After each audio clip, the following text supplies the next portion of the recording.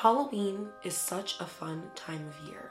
You go trick-or-treating, you go to parties, you get dressed up, and you have a good time. But sometimes you decide to stay in and watch a movie.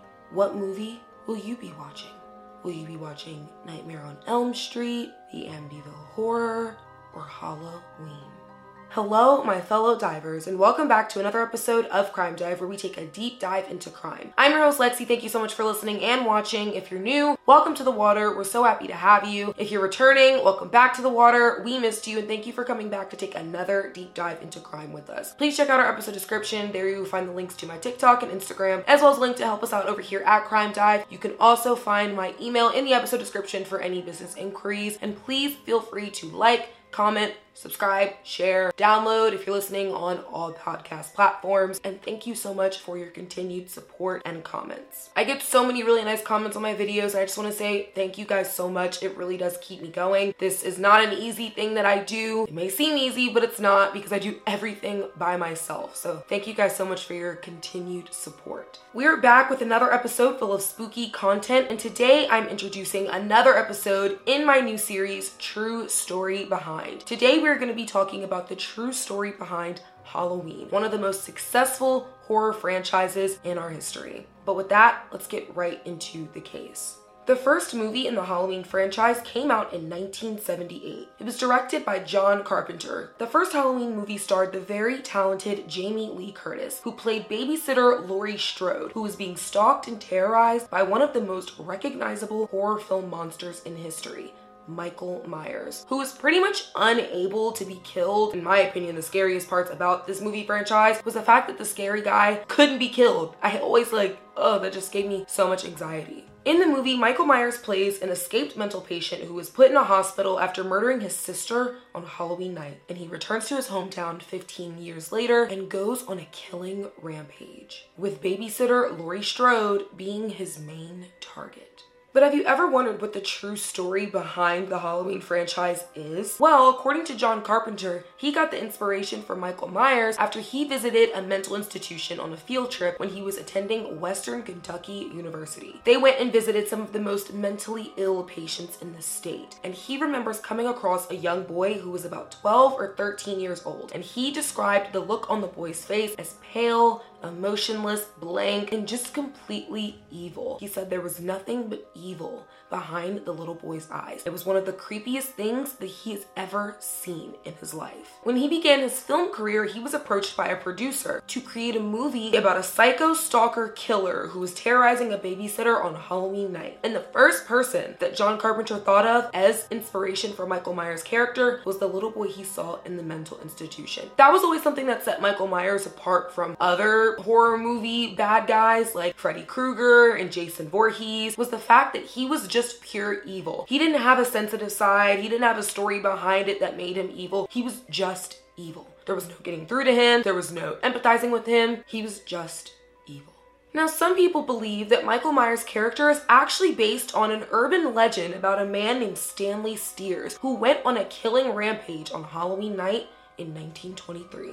The story goes that 11-year-old Stanley Steers went on a killing rampage after killing his own family when his parents refused to let him go trick-or-treating. Now, the reason why they refused to let him go trick-or-treating was because they actually didn't like their own son. Turns out, Stanley was switched at birth with another baby, so he was given to the wrong family on purpose because a nurse thought it would be funny. The family who ended up taking Stanley, when they found out about this, they didn't want him anymore. They said, this is not our baby, we don't want him. So they wanted to get their actual baby back. But unfortunately, on the way home from the hospital, the other family and the baby ended up dying in a car accident. Stanley had no choice but to go with the other family, and they had to keep him, but they resented him for not really being theirs. Eventually, Stanley's parents ended up having another baby, a little girl named Susie, and they doted on her because she was their real child. And they treated her so much better than they treated Stanley. And on Halloween night in 1923, they both wanted to go trick-or-treating. Now, Susie was allowed, but Stanley wasn't. And at that point, he had had enough. That was the last straw, and he ended up killing his entire family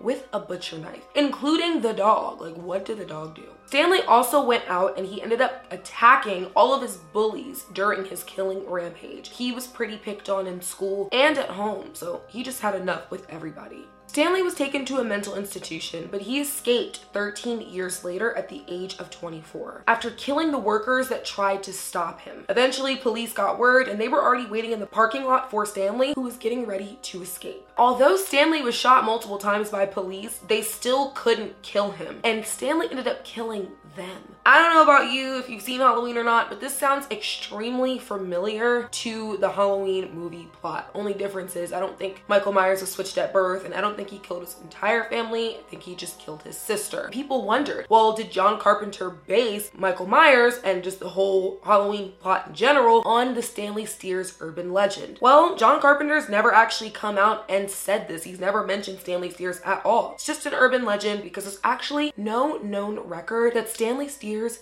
ever existed. But what we do know is that Stanley Steers was not the little boy that John Carpenter came across in the mental institution. John Carpenter was born in 1948, which would have been 12 years after Stanley escaped from the mental institution. So that just doesn't check out at all. This has been an urban legend that's been spread for years. Some people believe that Stanley Steers does still haunt people on Halloween night and come out and continue on a killing rampage. But again, none of this has been proven. This is just what people believe. Comment below if you've heard about the Stanley Steers urban legend and if you believe it or not. Some people also believe that Michael Myers' character is loosely based on serial killer Ed Kemper, otherwise known as the Co-Ed Killer. Now, he actually does exist. In 1964, at the age of 15, Ed Kemper ended up killing both of his grandparents. He was sent to the Atascadero State Hospital in California, where he was to undergo psychiatric evaluation for his crimes. Now, the strange part is he was released 6 years later on parole on his 21st birthday. I don't know how you only spend 6 years in a mental institution after killing both of your grandparents before you even turn 18. But this is what happened, and Ed was released. Ed decided that he wanted to turn his life around, so he decided to apply to become a state trooper, but unfortunately, he was rejected because of his size. They said he was too tall and a little bit too big, which I've never heard of that being a thing. I didn't know that there was a size requirement for being a state trooper, but this was back in the 70s, so maybe you were allowed to do that then, because I don't think you're allowed to do that now.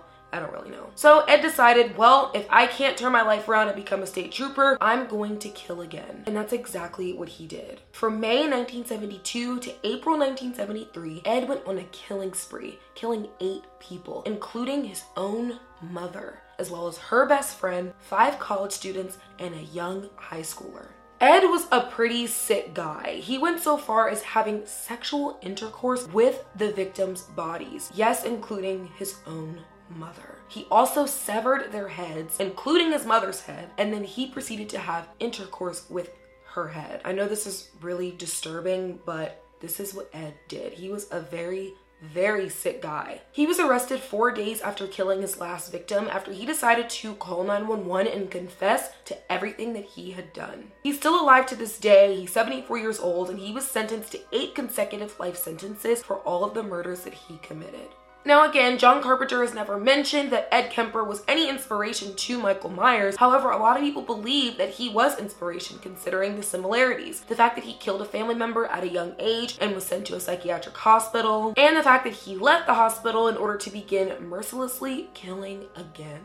John Carpenter created a very infamous character in Michael Myers who has inspired so many Halloween costumes to date. I actually remember a time when I was in college and we were just walking around on Halloween night and a guy was just standing there with a Michael Myers mask and what I hope was a fake knife. And he was just standing there staring at everybody and it was so creepy. And he had his phone and he was playing the theme song. Now my campus was pretty open, so I don't know if this was a student or if this was actually just some crazy guy off the street.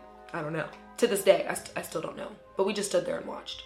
The Halloween franchise was wildly successful, and it consists of 13 installments. The final movie, Halloween Ends, came out in 2022, where Jamie Lee Curtis reprises her role as babysitter Laurie Strode to take on Michael Myers one last time. People don't always believe that this is really the last movie in the Halloween franchise because there's been so many. It's almost like Fast and Furious, where when they make a new one, you just assume that another one's coming out in a couple years. That's how everybody feels about Halloween. It's been coming out consistently since 1978. People said considering how the movie ended, they were pretty sure it's the last one. I've never seen it before, but this is just what people have said. Michael Myers is the type of character who never dies, so is it ever really over? Comment below which Halloween movie is your favorite, and I'll tell you which one my favorite is. If you're the first to comment, I will reply to your comment and I will tell you which one my favorite is, because yes, I do have a favorite. Also, let me know if you think the Halloween franchise is over. Without spoiling the ending, tell me if you think it really is over. But with that, we're gonna go ahead and wrap up today's episode. We'll be back next week with another episode of more spooky content to end October. Thank you so much for listening and watching, and I hope to see you in the water soon.